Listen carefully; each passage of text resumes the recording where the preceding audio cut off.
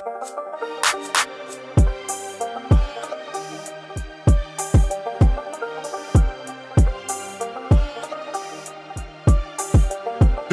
check.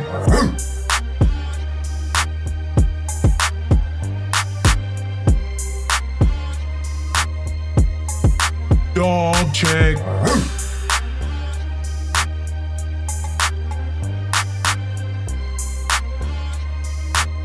This is Browns Digest. What's going on, Browns fans? Welcome back to another episode of the Browns Digest podcast, and it feels great to have you back for another episode. Season 2, the ball is rolling. We're getting closer to training camp.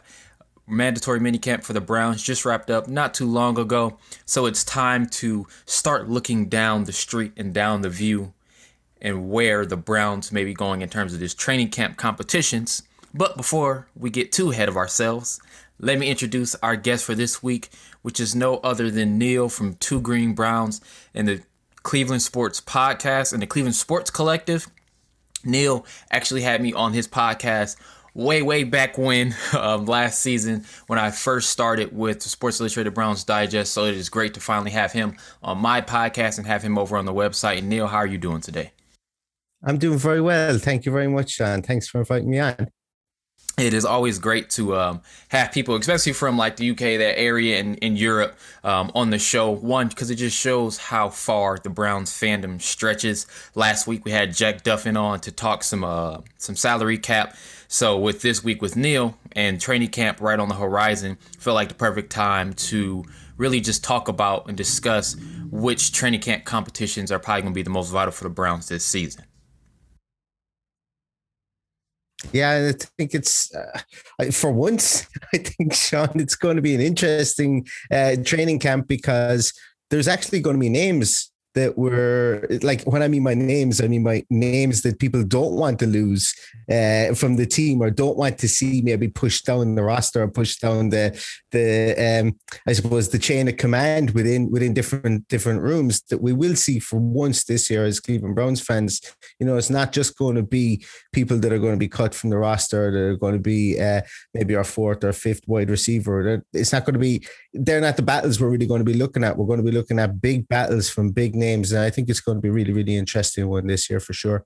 Yeah, and that's a good position to be in when you have the most important competitions at the top of a position rather than the back end, like who's going to be your cornerback, 4 or 3, in the situation where the Browns have been in the past, where typically who's ever been battling out for that starter spot, you haven't really felt too confident. Now you're in a situation where your cornerback 2 from 2 seasons ago in Greedy Williams is now battling against a first round pick. So your top 4 corners, honestly, are either proven starters within Denzel Ward and Troy Hill, and you have top 2 picks in terms of the cornerback position with Greedy Williams from 2018, and then you have Greg Newsome this year in the 2020 draft, or 2021 draft, excuse me. And that's just a great position to be in terms of improving that defense. So as we're just looking into it, the cornerback position was actually a group that we wanted to talk about heading into training camp. And when you just look at the room overall, there's some new names and then there's some familiar returners from the past few seasons. So we all know Denzel Ward, the Warden, is going to be that number 1 corner. And then Troy Hill's pretty much that other lock in terms of the player that's going to be in the slot and manning down that nickelback role. Then it starts to get a little bit more fluid in terms of who's going to be that cornerback number 2 on the outside. And I think the primary battle that we're going to see, especially in training camp heading into week 1, is going to be Greedy Williams and Greg Newsome. Based off of that competition, who do you think may have the edge heading into training camp? It's definitely the battle I think that I'm going to be most looking forward to is going to be between Greedy Williams and Greg Newsome. Who has the edge is a great question because I personally think that we will see Greg Newsome take the field on opening day. I think he will be the starting cornerback, but I don't think that it's going to be ever mentioned. I don't think it's going to ever be explicitly said by this coaching staff. I think that they are quite relishing the idea of being able to interchange Greg Newsome and Greedy Williams from the point of view that Greedy Williams coming back after the nerve injury in his shoulder. There's going to be ring rust there. he had an okay rookie season. It wasn't exactly the best rookie season we've ever seen. He did a couple of things poorly. He did a couple of things well. Obviously, when he came into the league, everybody said his tackling was an issue, and that turned out to be something that he wasn't too bad at. And it was actually one of the points that he excelled in, when he came into the league. But then Greg Newsome is going to be coming in also with his injury concerns, but also learning the NFL structures, learning how to play in the NFL. A high pick with a lot of pressure on him. I think he will get the nod to start there. But I think as we see over the course of the season that there will be a relative amount of interchangeability there, which is something that the Browns haven't really had over the course of the last few years. They've wanted it. They've wanted it with different regimes and with different coaching staffs. You remember Terrence Mitchell broke his arm, and I think he broke his forearm 2 years ago, and he would have been that interchangeable piece within the rotation there for the cornerbacks. But the Browns haven't really been able to get that. And obviously last year there was just decimation at the cornerback room. So I think they're going to relish that. But I do think that Greg Newsome II will be our starting cornerback when it comes to day one. And I've no factual information to base it on. It's just a hunch. And I think it's the fact that this training staff, or this coaching staff, should I say, will like the idea of having their guys starting in there, but they'll also like the idea of having Greedy in reserve should Greg Newsome, maybe come up against some hard times. And you see it a lot too. You want to see front offices start their guys because there's someone that they drafted that they were highly sought after. And as the draft process started to get closer and closer to actual draft night, Greg Newsome just seemed like the right fit for the Browns if he made it down the draft board. And I feel like once you kind of got to that situation where you saw the Arizona Cardinals take Zaven Collins, you're just like, okay, there's a legitimate chance that they might be able to get Greg Newsome. And then once he fell to them at 26, it was pretty much almost a guarantee. And when I kind of look at the competition, I think it's a situation where this is a make or break for Greedy Williams, and not in terms of his NFL career, but more of his ability to be a significant contributor to this Browns defense. You look at his rookie year, like you said, he had a mixed bag of a performance throughout the season. Health obviously was an issue because there were times where Greedy and Denzel both missed games, and then, of course, missing all of last season. And this cornerback room is very, I would say, position role heavy in terms of outside corners. When you look at the baseline of who else is in the cornerback room, you have Brian Allen, who they brought over from the Steelers. He's 6'3", 200 pounds out of Utah. He's only been in the league for 3 years. He's an outside corner. You got A.J. Green from last year from Oklahoma State, who spent majority of the year on the practice squad. He's also 6'2", just under 200 pounds. You look at Robert Jackson, another 6'2" corner he's about 205. And then you have Greedy Williams, who's 6'2", 185. They all kind of fit that mesh of a player that plays on the outside. But when you really look at the issue that they were having last year, is that they didn't have a bona fide slot corner that manned down that role. And Andrew Berry did a great job of covering up, I would say, that weakness in that cornerback room with the addition of Troy Hill. So when you look at that situation, knock on wood, that there's another injury bug that bites the secondary. If Troy Hill goes down, there's more questions of now who steps in to play that nickel role as a corner. You have MJ Stewart. You got somebody like undrafted free agent out of Miami of Ohio, Emmanuel Ragumba. If that's a type of player, or maybe a Keandre Thomas, you need someone to be able to man that slot role. So is there a possibility that Greg Newsome can show some scheme versatility and play on the inside? If he does that, I feel like the Browns are then in the most ideal situation where your top four corners are set up to scheme up well against pretty much any offense, because Denzel Ward has that ability to play at a high level in the slot, especially considering they pay the Chargers this year. And I would much rather have Denzel Ward covering Keenan Allen out of the slot versus, your number one covering potentially Mike Williams on the outside when you have a taller corner in Greedy Williams or Greg Newsome on the outside. I absolutely agree with that. And I think that's something that we will see in training camp, or something that the eagle-eyed of those of you guys who are going to be at training camp and get to actually see it, are going to be looking for, to see where does Greg Newsome line up. Is he going to be predominantly on the boundary, or will he play inside a small bit? I suppose they're going to really look to see.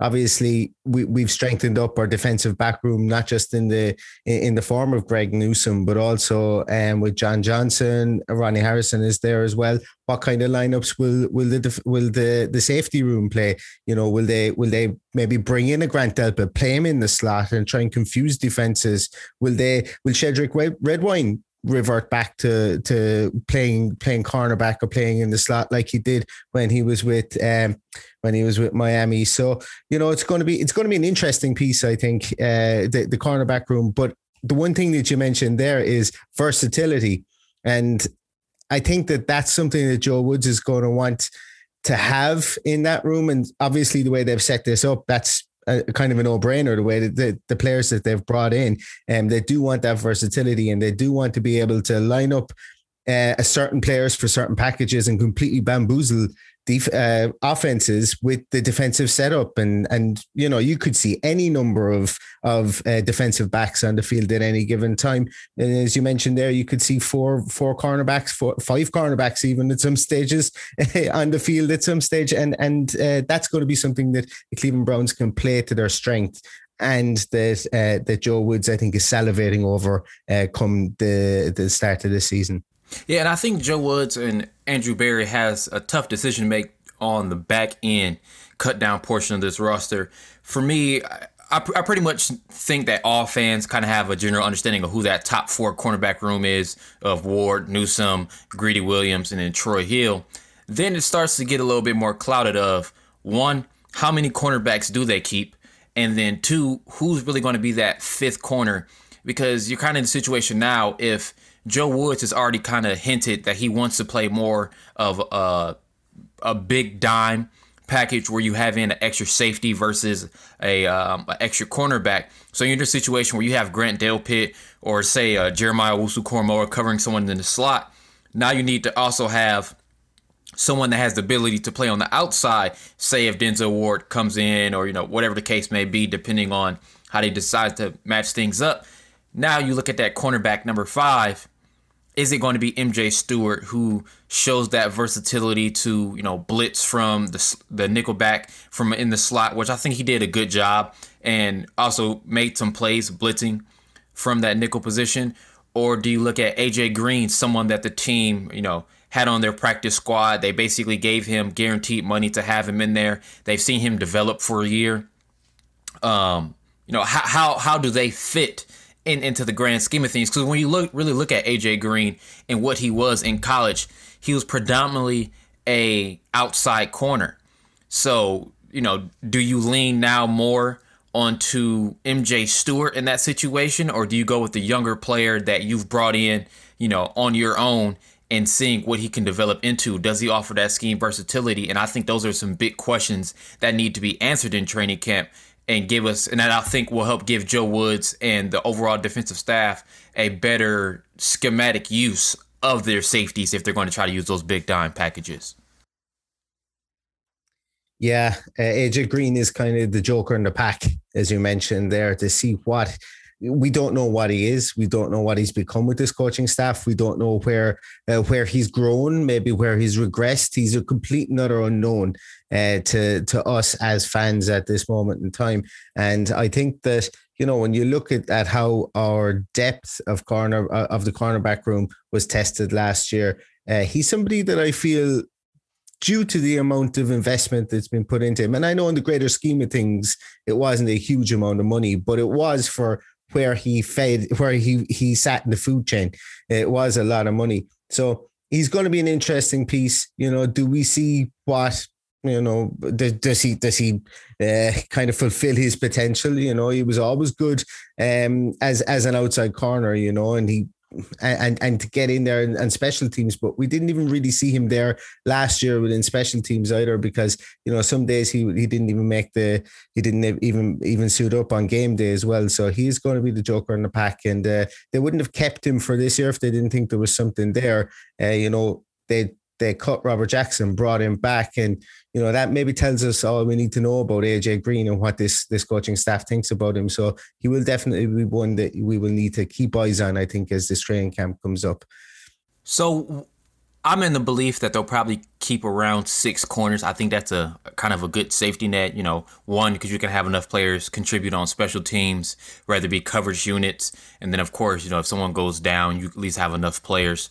If you had to pick a top 6 that you think might be on the 53 come week 1, who would you say out of that cornerback room would be in that group? Well, you've got your top 4 in Denzel, Greedy, Greg Newsome, and Troy Hill. And it's going to be tough. It's going to be tough in there. I think does Robert Jackson get in there? They're going to obviously want somebody they can trust in special teams. And they did trust Robert Jackson in special teams at times last year.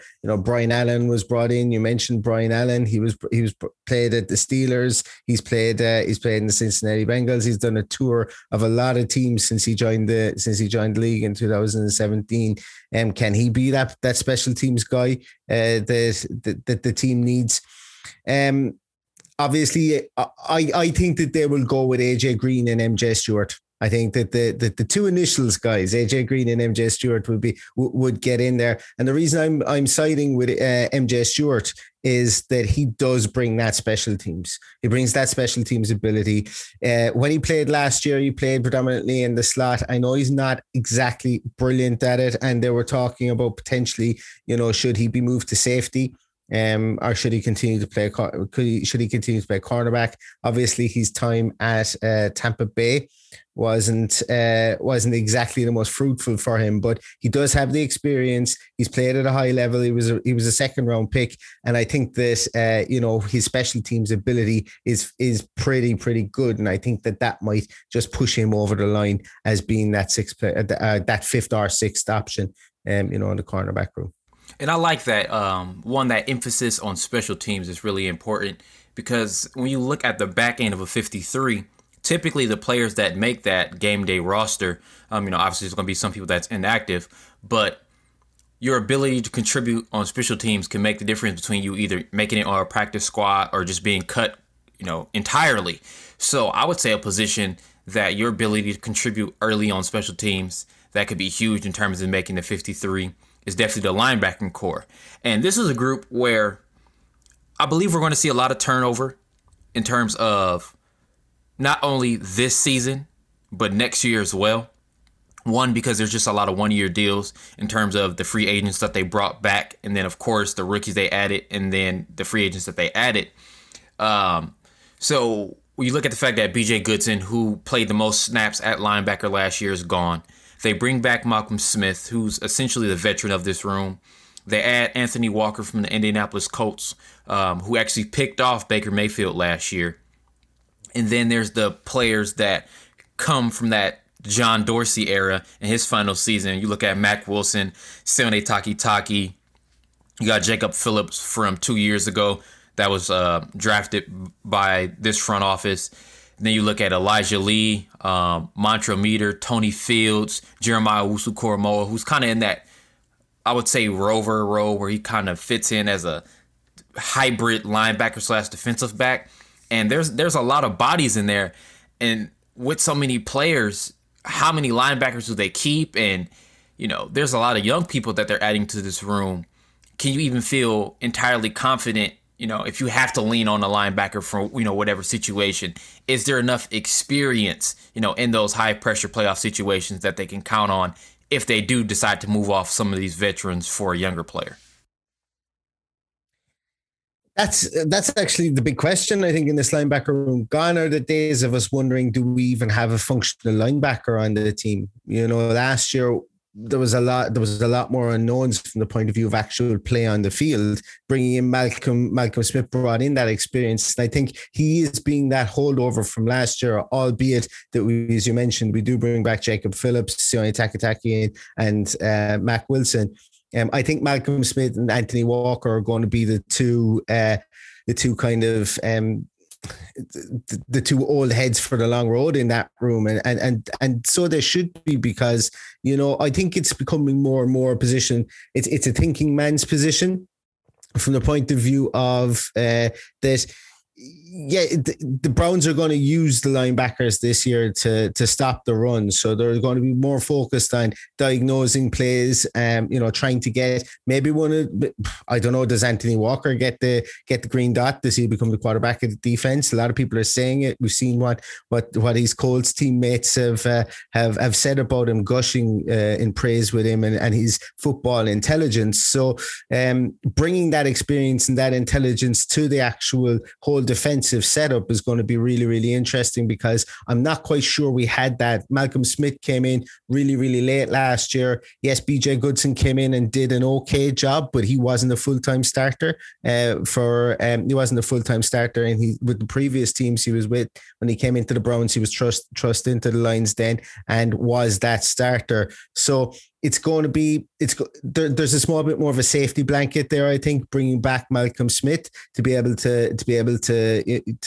diagnose and use his smarts and his skills there and his experience around of being in the league for so long. And also bringing in Anthony Walker for low money, 1-year deal brings that small bit of savviness there as well. So you can bring along the likes of Jacob Phillips, big things thought of Jeremiah Owusu-Koramoah, whatever they do with him, the Swiss Army knife, whatever you want to call him, we could be talking about him as a defensive back. It was muted quite a lot, and there was a lot of Twitter wars over whether he was going to be a safety or a linebacker.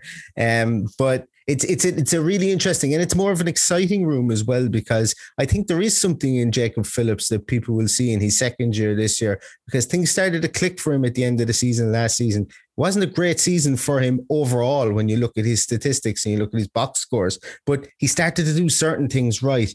And then also when you bring in somebody like a little bowling ball like Sione Takitaki, that's going to be interesting as well. See what they do with him over camp, because he does have an opportunity that if we to throw him in packages where he rushes off the edge predominantly, we could rush him off the edge, because he did that in college, and it's an exciting room built in with that newfound experience that we have in Anthony Walker and bringing back Malcolm Smith.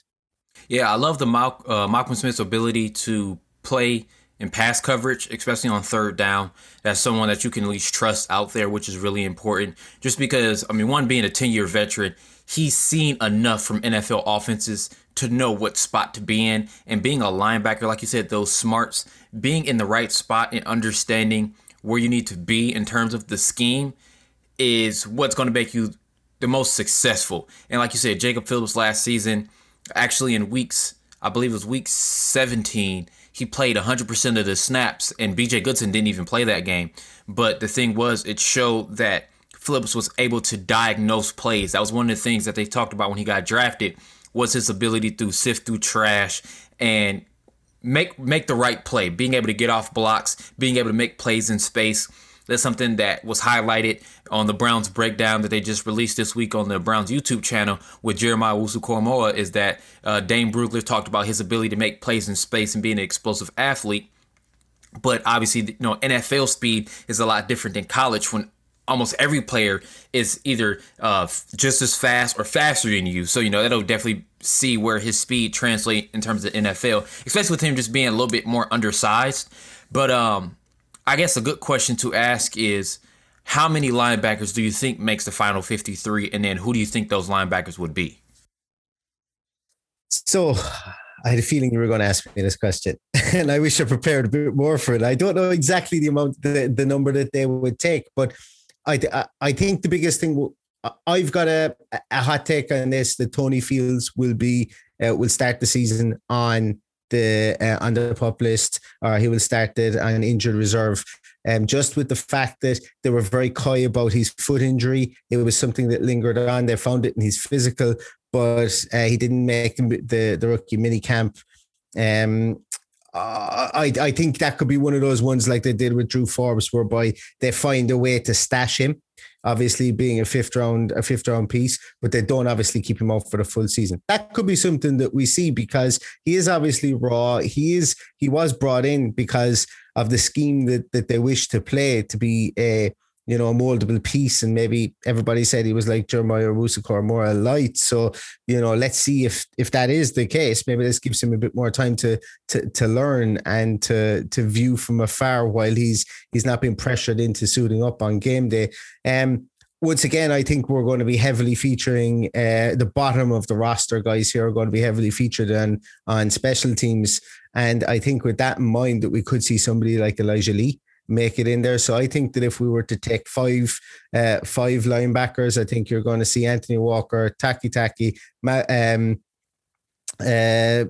Smith, Jacob Phillips, Jeremiah Owusu-Koramoah. I think that's who you're going to see. But if they take 6 is definitely an option there as well. I think that 6 linebacker would be Elijah Lee with Tony Fields, maybe starting the season on injured reserve, coming back at some stage, and maybe they look and see what way their roster is kind of what the makeup of the roster is, how their defensive scheme is going in season, maybe after maybe week 3, 4, 5, 6 or whatever, and then they begin to kind of plan for bringing Tony Fields back in there.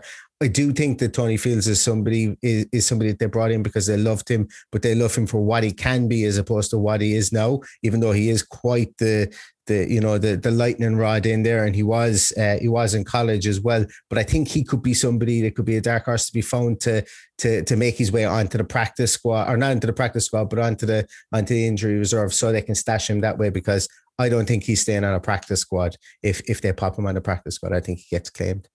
Gotcha. Yeah. And the ability to develop players is going to be essential for this team to have long-term success.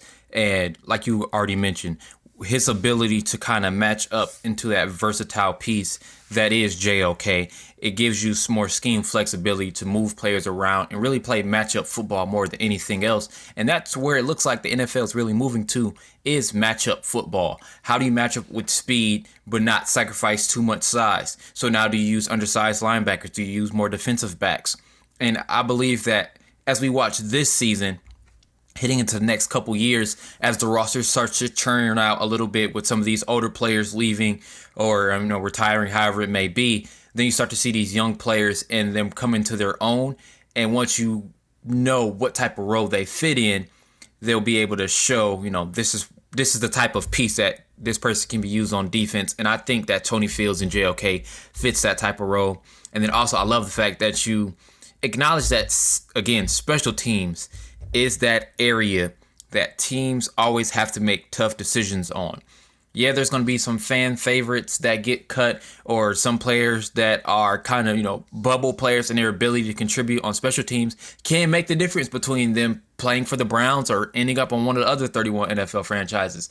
So, with that being said, I would say in a situation they do keep 6 linebackers, I wouldn't be surprised if Elijah Lee was that other player, just because he's already shown the ability to contribute on special teams, especially with Tay Davis now. I believe he went to the Houston Texans in free agency. Like everybody went to the Texans. Texans and Titans. I'm surprised. I'm surprised me and you aren't playing for the Texans at this stage. They seem to have signed everybody else in the world. Yeah, if they want to hand me a contract to play quarterback, I'll go get tackled for a few plays and get a contract. So I think another group that again, we're going to see a lot of turnover. There's some familiar names, some not so familiar names, depending on where you kind of fall into the Browns fandom. Now looking at the offensive side of the ball is going to be the wide receiver room, and there's a lot of bodies in this room. And I believe with the turnover that you're going to see with the defense, especially with the fact that there's potentially almost 9 new starters that you could see coming week 1, that you're going to want to have more players on defense in terms of offensive I would say on the back end of your depth chart, because if there's a situation that someone goes down and gets injured, you don't have that same type of confidence on the defense. And that's not a knock on anyone in terms of their talent, but it's just their familiarity and their production inside the system hasn't been proven yet. Or if it has been shown, there's only been flashes. Versus with the offense, you pretty much know who your main contributors are going to be, and it's going to be about that back turn of the roster. So when you look at the receiver group, you got Odell, Jarvis, Higgins. I would say that's almost your guaranteed top 3. And the reason why I say almost is I believe Donovan Peoples-Jones may make a big run at that receiver 3 spot, and that may be the most important training camp battle to watch at the receiver group between Peoples-Jones and Rashard Higgins. Yeah, and I don't think there's as much drama in this wide receiver room. I know a lot of people are maybe saying, what happens? How many do they take? Does Cardell Hodge not make the 53? But I think that this coaching staff have to be absolutely delighted with what they've seen from Donovan Peoples-Jones. I think that they're going to try and include him more and more in the return game as well. We heard it with that little mini camp that was on recently, that he was returning kicks and punts, I think it was, and that they were really trying to work him into that rotation a small bit more. Even though he did a small bit of it last season, they didn't expect him to play as much as he did last season. He had to play out of necessity, obviously, with the COVID, with the bad breaks we got with COVID in the wide receiver room. Obviously, with OBJ going down in I think it was a Cincinnati game last year, he had to come of age. He didn't have a chance, have a choice. What I love about Donovan Peoples-Jones is that he's a smart kid. You can see it. He's an intelligent guy. He wants to use his intellect and his talents as well when his football career is over. And he comes from, a long line of academics as well. And that to me means something. I know it doesn't have to mean it for every single player, but I think when you're looking at somebody's work ethic and how he's going to move through the gears, Michigan didn't work out for him. He obviously had unbelievably poor quarterback play when he was in college.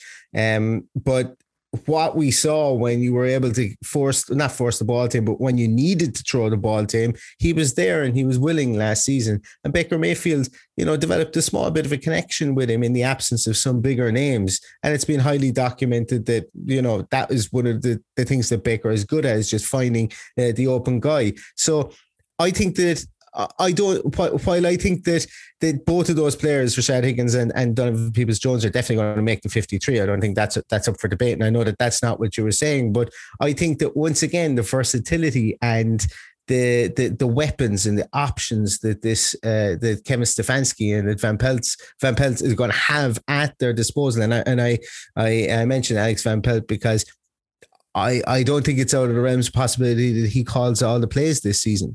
And takes over that mantle. And I think that both of them really like what they've seen with Donovan Peoples-Jones.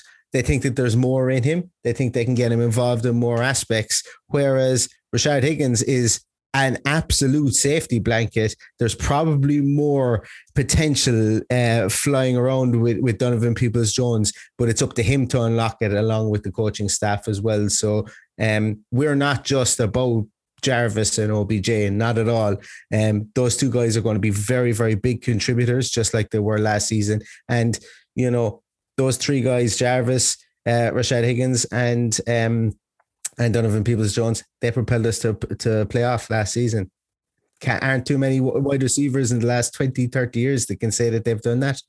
For sure. I just think overall that Jarvis Landry's leadership ability and just the culture shift that he's helped provide for Cleveland, whether it be in the locker room, whether it be on the field, just showing his consistency, always fighting and, even battling through injury is huge. And for just the overall morale of the team, keeping up that energy, it's extremely important. Like for some people, they may feel that it's either overstated, or for some, it might be understated of how important it is, but you definitely need it. And someone needs to be a vocal leader and an actual production producer on the field. And he does both. And I think that his tangible and intangible impact on the team is extremely valued and is definitely going to be needed for this season.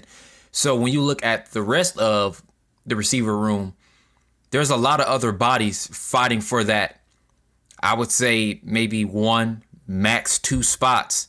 So we're in a situation where I say they're going to keep 3 to 4. And I'm not strictly just on the 53, but I think after that top 4 of Peoples-Jones and Higgins, they got to keep 3 to 4 receivers with maybe 2 on the 53 and then another 2 on the practice squad or 1 and 2, however they decide to keep it. But now you look at Jamarcus Bradley, a player that had to step in at that New York Jets game and who played his tail off in a situation where he finally got his opportunity. So, if he has another good training camp, he could potentially make the roster or, fight for a roster spot on another team. Look at Alexander Hollins, another player that was in that situation. JoJo Natson, who's very fast and offers special teams value in the return game, which is huge, which the Browns are still looking for since the departure of Josh Cribbs. Ryan Switzer, who has shown ability as a slot receiver and ability to return kicks and punts. Derek Willis, who is a huge receiver and someone that I would love to see him come back. He was on the team a couple years ago. He had that one big play that helped the team win the game. I think it was against the Ravens. He had a big play, so he's back now. And at 6'4", 207, he's easily the biggest receiver on the team and around the same size, not in terms of weight, but height-wise, next to the tight end. So he just offers something different in terms of like a jump ball specialist. And then also you have the burner Anthony Schwartz. He still hasn't signed his rookie contract yet. But, those are a lot of people that have to fill that back end of that receiver room. So you're looking at potentially 6-7 guys that are fighting for maybe 3 roster spots, max 4, if the Browns feel like they need to keep that much. So in that situation, who do you think I would probably say would be that top 3 in the situation we already know who our top 4 are going to be? So you mean the next 3 guys to come, obviously after our top 4. I think the Kaderel Hodge gets in there. I think he's next man up, and obviously Anthony Schwartz is going to be there. As I say, I don't think there's going to be too much drama with regards to they're going to pick the tried and trusted guys. It's really going to come down to one spot between, as you mentioned, Jamarcus Bradley, Ryan Switzer, Derek Willis, Alex Hollins, and JoJo Natson. And you know what? I know that they spoke glowingly in the pre-first, spoken glowingly about JoJo Natson, and he's predominantly going to be a return specialist, and we all know that. That I think it was pre-first said he's got feet like shopping trolley wheels that he can move in every direction that you need to. But is he any better than Ryan Switzer? Like Ryan Switzer for me is a bit of an enigma. And I know that everything that went down with his child last season or early or just after the season was really, really scary and stuff. But when he was with Pittsburgh Steelers, he's been in the league for as long as JoJo Natson. He has more return yards, he has more touchdowns, he has more receiving yards, he has more receptions than JoJo Natson, and he's the same age. Whereas we kind of automatically assume that JoJo Natson, if they're going to pick a return specialist, it's going to be him. But Ryan Switzer beats him out if you're box score watching, he beats him out in every single attribute. So for me, that one's a strange one. But I personally don't think it's going to come down to either of those 2 guys. I think that the last person that will make it onto the roster will be Alexander Hollins. Only reason that I believe that is that I don't think they're going to need either of those 2, either JoJo Natson or Ryan Switzer, to return the ball. I think that's going to come from somebody else. I don't think they're going to bring somebody just to be a return specialist. I think what Hollins brings you once again, and I'm going to go back to it once again, is going to be special teams ability, and the fact that he's been at Minnesota. He was in Minnesota for 2019 and 2020 season. I think that he's he knows Kevin Stefanski's system, that he could be the guy that gets the nod to be the very last person on this roster. But once again, that last wide receiver spot is always wide open, and I think every single team would be looking to see maybe a cut down day. Maybe a cut down day isn't on the Saturday anymore. I think it's on the Tuesday or the Wednesday before. It's a bit earlier this season, so I think that a lot of teams would be looking to maybe churn that part of the roster. But provided that they don't, I think that Alexander Hollins could be the man, based on the fact that from special teams again, and the fact that they will be looking for the return specialist not to come from either Natson or Switzer, that they will be looking to other parts of the team to cover that return spot. Yeah, so for anyone that's listening, I hope you're listening closely. If you have any dreams or aspirations of making it to the NFL, if you're a college player, listen to the podcast. Special teams, special teams, special teams.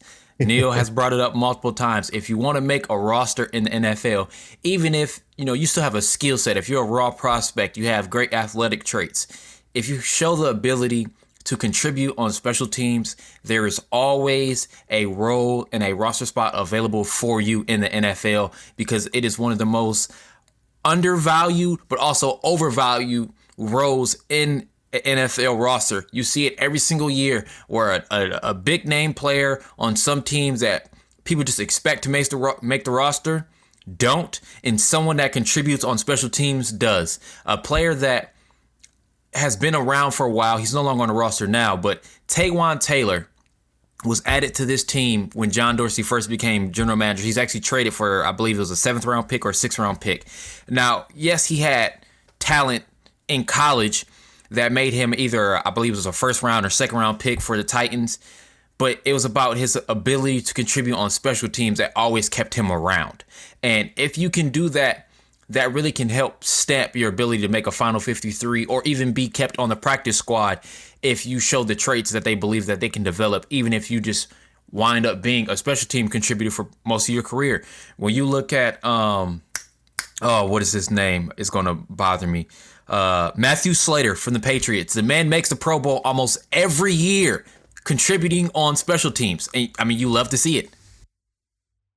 Absolutely. It's like he really is the poster boy for special teams, Matthew Slater. He does get all the plaudits for it, and he is the person that people can aspire to. But not every team can just hold on to people just because they're good at special teams. It is obviously one of the reasons why we've been looking at the bottom of the roster here, at the bottom of these positions, for these roster positions, should I say. And, it's definitely something to keep in mind. I think Collins probably, I think he could offer a small bit more than just special teams in a push. I remember reading somewhere that Mike Zimmer was actually pretty bummed to lose him off the practice squad. They thought they might be able to stash him there. And I remember at one stage, because last year with Kevin Stefanski coming over, obviously from Minnesota, I think keep a massive eye on the Minnesota squad and who was potentially being let go from Minnesota, and you kind of have one eye on what the beat writers were saying about their training camp as well prior to the season. And I know that the beat writers spoke very, very glowingly about Alexander Hollins as well. So as I say, a lot of my takes are not based in fact. They're just going to be based on feeling. And this one is certainly one of those ones. But I think probably if I was to put cold hard cash down, I would say that the Browns would turn the bottom of this roster. Maybe we might see a wide receiver start the season, or sixth wide receiver at the start of the season come game day one. Mightn't even be on the squad at the moment. But based off who we can pick, I'd take Alexander Hollins myself. Nice. So as we kind of wrap up the important training camp battles, one, I think, again, on the offensive side of the ball, this isn't going to be necessarily about the back end of the group, as we really have been discussing with the corners and the linebackers and the receiver group, because those are positions that the Browns are in a very highly favorable situation where they have a lot of bodies, but they also have a lot of talent on the top. So depth is really going to be the main focus when you look at training camp. Versus tight end, I think this is a group that they're going to have a more of a competition of who's going to be that tight end one, and potentially who's going to be here for the longer term. When you look at Austin Hooper, really, he was playing on a 2-year deal. David Njoku got his 5th-year option picked up. He's also was drafted by the team in the first round. Then you have Harrison Bryant, who they added last year in the draft. Steven Carlson, who's pretty much been a staple as that 4th tight end that they really like to use in terms of run packages. So I would say if there's anyone that's kept on the practice squad, it was pretty much going to be between Connor Davis or Jordan Franks, both younger players. I mean, if I had to just hedge my bet on anyone, I would probably say Connor Davis, just because the guy is enormous at 6'8", 271. So, maybe they see some traits, him being developed into a run-blocking tight end, especially with them running a lot of 12 personnel. There's definitely a situation where you're going to see more tight ends on the field. And you obviously want to have some depth in the situation that someone goes down or whatever the case may be. But when I kind of look at this group, I now think that tight end one is going to be the biggest competition heading into it, where you look at David Njoku and Austin Hooper, and whoever has the better training camp, that's who should get, the majority of the snaps. Because when you look at last year, Harrison Bryant outsnapped David Njoku. Mm-hmm. But in my opinion, if you look out just outside of just box score, Austin Hooper obviously had more receptions, more yards than all the other tight ends. But I think when it comes to pure impact, when David Njoku was given his opportunities, I think he was the most influential when he was having the ball thrown his way. Absolutely. Yeah. And this year, not only are we going to, you mentioned there about box scoring, I think with this room in particular, you're really going to have to look at salary and what they're earning, and what the contract is for this room. I know a lot is made of the wide receiver room. I know a lot is made of paying cornerbacks or paying running backs. I know we've got a lot of extensions coming up, but for me, it's very underrated the amount of money that is being spent. And in the greater scheme of things, is not huge, but we're going to pay David Njoku, who last year, based on the amount of receptions and amount of targets that he saw, was our third tight end. Going to be paying him $6 million this year, based on his on his fifth-year option. Obviously, Austin Hooper was, at the time that he was signed, the highest paid tight end in the league. So it's not beyond the realms of possibility that David Njoku leapfrogs and goes and becomes the second tight end. I think at the start of last season that would have happened, and I think that Harrison Bryant was thrown into the mix because of maybe there was a bit of dissatisfaction from David Njoku. There was injuries have tended to follow him over the last 2 years. Things weren't right. I can't remember exactly, was he injured at the start of last season? Something in the back of my mind says, yeah, he had a knee injury after the Ravens game. That was it. Yeah, I wasn't 100% sure what his injury status was. I think it's 1A, 1B for the two of those guys between Hooper and Njoku. And, I think through the season, the biggest potential trade that the Browns could seek, barring they get a big trade from someone like Odell or for Jarvis, which I don't particularly see happening myself, but I think somebody could trade for Austin Hooper. Given his contract, I know his contract is big and everything like that, but I think that teams need tight ends. There could be a potential trade out there come the trade deadline. If the Browns if the Browns offense is absolutely humming, but they aren't being very reliant on tight ends, potentially they could trade Austin Hooper. If not, we're in a winning situation. Absolutely. This is a room I absolutely adore, and I adore it for a lot of reasons. And I'm a big believer in for the same reasons as Pete Smith. Pete says that it's a very underrated position, the tight end position. We know Kevin Stefanski likes to play them. We didn't get to see it last year because we couldn't open up for the first couple of weeks, we were curtailed with horrible winds and horrible weather. So we couldn't open up our playbook there. Baker didn't look too good. He didn't look too bad for the first couple of weeks of the season. Then he started to get into his stride. And when we got into our stride, all of a sudden we get our COVID outbreak in the wide receiver room. Therefore, and we had some issues with, Wyatt Teller going down, Jed Wills going down. Obviously, we had to bring in a guy named Blake at one stage. Michael Dunn had to play in the offensive line. And the reason I'm bringing all this up is the cohesive nature of offensive line, wide receiver, and tight end. The tight end is kind of a bit of absolutely everything, as you well know, and as all your listeners well know. They have to block, they have to catch, they have to know all the calls across the line and with the wide receivers as well.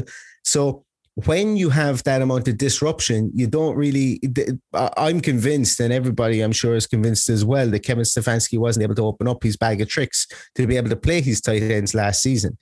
So for me, I think we're going to see like the embarrassment of riches we have in this offense alone is just staggering. And we didn't even talk about, when we spoke about the defense, we didn't even talk about the defensive line, so the embarrassment of riches in nearly every single patch of this team is huge. But I think that it's not, that there are none better than this tight end room, because the two guys, we're so lucky to be able to have Austin Hooper, who can block, who can catch, and has had Pro Bowl seasons. We know David Njoku can catch touchdowns. He did it early on in his career. Yes, he did have a fit of the dropsies as well. But, last year we seen he's worked a bit more on his blocking. Obviously, as you say, that he has been very exciting and very, very productive when the ball was thrown his way. And then we've got Harrison Bryant, who's learning coming along the back end as well. For me, I'm going to take the cop out here, Sean. I'm really sorry. I'm not going to name a tight end one. I'm going to call him 1A, 1B, because I think that we don't have a clue what this offense is going to look like from a tight end perspective this year, based on last year. And I think that this year we're going to see it an awful lot more because of in-person installs, because of lack of, fingers crossed and, touch wood and all that there won't be any COVID outbreaks or any variants or anything like that knocks a whole room out of the equation. And I think that when we look at it at the end of the season, we'll say, oh my God, there were times there that, the Kevin Stefanski could literally have just licked his finger, put it in the air, called whatever play he wanted to, because of the players we were able to get in the field, including our two tight ends. We were in the red zone. We should be a matchup for any team. We should be scary good in the red zone based on the strength of our tight end room. For sure. And I believe that 1A, 1B is a fair answer, especially until we see what they're doing in training camp. I do believe that salary cap will play a role in this. If there's a situation that someone goes down, you could potentially see a trade, given that there's probably going to be some type of turnover next year, given that Njoku needs a new contract and Austin Hooper's money goes up a little bit as well. So that'd definitely be something to monitor, throughout the season. If there's a tight end trade, I'll probably say Tim Tebow is going to be the biggest one in the NFL to get traded as a tight end. I doubt it as a whole, but I thought you were serious there for a moment. Oh, no, not at all. It'll be an absolute surprise if that man even makes the roster, but just knowing Urban Meyer, I wouldn't be surprised. Just following Urban Meyer and his whole coaching career, he definitely is my guy's first type of person, so I wouldn't be surprised if Tebow makes the roster and even plays a little bit this season. So, but it's the Tebow experience. When you're the poster child of college football, you're going to get chances that other people should get, but that's a discussion for another day. But hey, maybe he can get traded to like the what was the Canadian Football League, the something like the Calgary Flames or something like that. Saskatchewan Roughriders. Right. So it'll definitely be something to monitor, but I'm definitely excited to see what the tight end group will be able to do in this offense. And kind of just backtracking to something you said earlier in the show about Alex Van Pelt probably being the one to call the offense. And if he shows the ability to effectively have the tight ends attack the seam, I think that might be something that gives David Njoku a slight edge over Austin Hooper, just because his ability, that leaping ability he has is tremendous. So a lot of times when you're throwing the ball over the middle or in the seam, you typically don't want to throw it too low because you have to throw it over people's heads, especially with Baker Mayfield just being smaller. Have to put a little bit more air under it so it's not getting swatted down at the line of scrimmage. And also just getting it over the linebackers but in front of defensive backs is a tough task if you're not having someone that can make consistent jump balls. And David Njoku has shown that throughout his career, that he can make those contested catches over the middle of the field. And I will also say, too, with Austin Hooper, is that his impact, even dating back to Atlanta, is in that same area of the field that you want Jarvis Landry to do predominantly his damage. And then you also have Harrison Bryant, who has his own role in the offense where he can be utilized more as an H-back, where you're going to use him blocking on the edge, off of play action, just slipping out into the flats, being that kind of gadget tight end that you can use all across the formation. And then, like you said, once you get into the red zone, if they have all three on the field, or shoot, even four with Steven Carlson in there, who's going to block all these people? Or not block, but cover all these people? In a situation you run the ball, you're going to be bigger than everyone else. All the tight ends have been improving in their run blocking, so there's going to be more opportunities to get on the edge. And you already have two dynamic running backs in the backfield, so now you run a play action. any one of those four could go out and run a route. So it's a nice problem to have where your top four is who's going to actually be that tight end one based off of last year, where potentially your tight end three, who was David Njoku, could supplant everyone and become your tight end one. So I think personally that's probably the biggest matchup on the offense in terms of watching and seeing what happens there. It's something I'm definitely going to keep my eye on. Is there any type of matchups just overall in the entire roster that you're excited to watch this season at training camp? I think, I'm really excited to see competent safety play. I'm really excited to see that whole dynamic between all of the defensive backs. I think that for me is going to be really fulfilling, because I always go back to last year, and I don't think it'll take a while to get over it. How we could have beaten the Kansas City Chiefs, and I hate.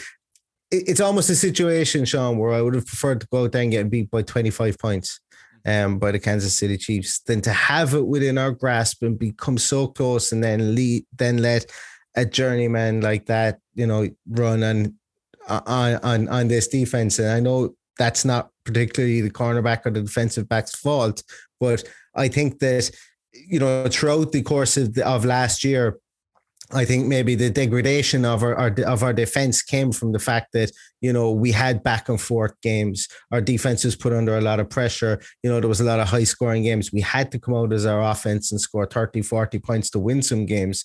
Otherwise, we wouldn't have got to the playoffs. So what I'm kind of looking for is this defensive back room is, for me, is I would like it to be a bit more coherent. I would like the scheme and the play to be a bit more coherent than it was last season. Obviously, I'd like there to be a bit more stability and less injuries than there were there in that room particularly. I'm really looking forward to seeing John Johnson. I'm really looking forward to seeing Grant Delpit, as is absolutely every Cleveland Browns fan. And I think that the Browns could put up some big scores while keeping some low scores against us this season. And really, I think there could be a lot of muscle flexing from this Browns team because of the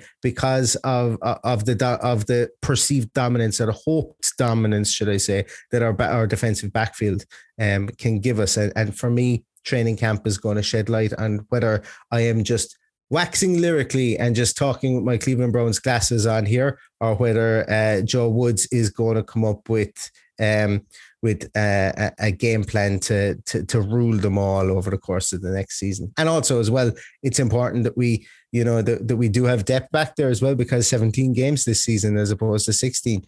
And, we haven't exactly had great stability in that defensive back room over the last 2 to 3 years.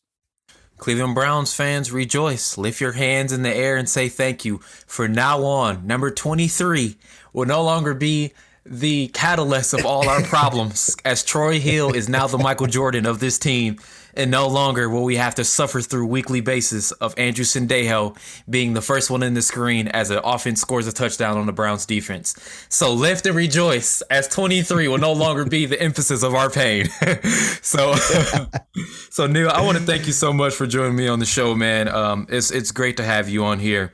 I know it's getting a little late over there in Europe, that 5-hour time difference. But all you guys that's listening to the show, thank you for joining us for another episode of the Browns Digest podcast. Be sure to give Neil a follow at 2 Green Browns. That's TWO, the color green Browns.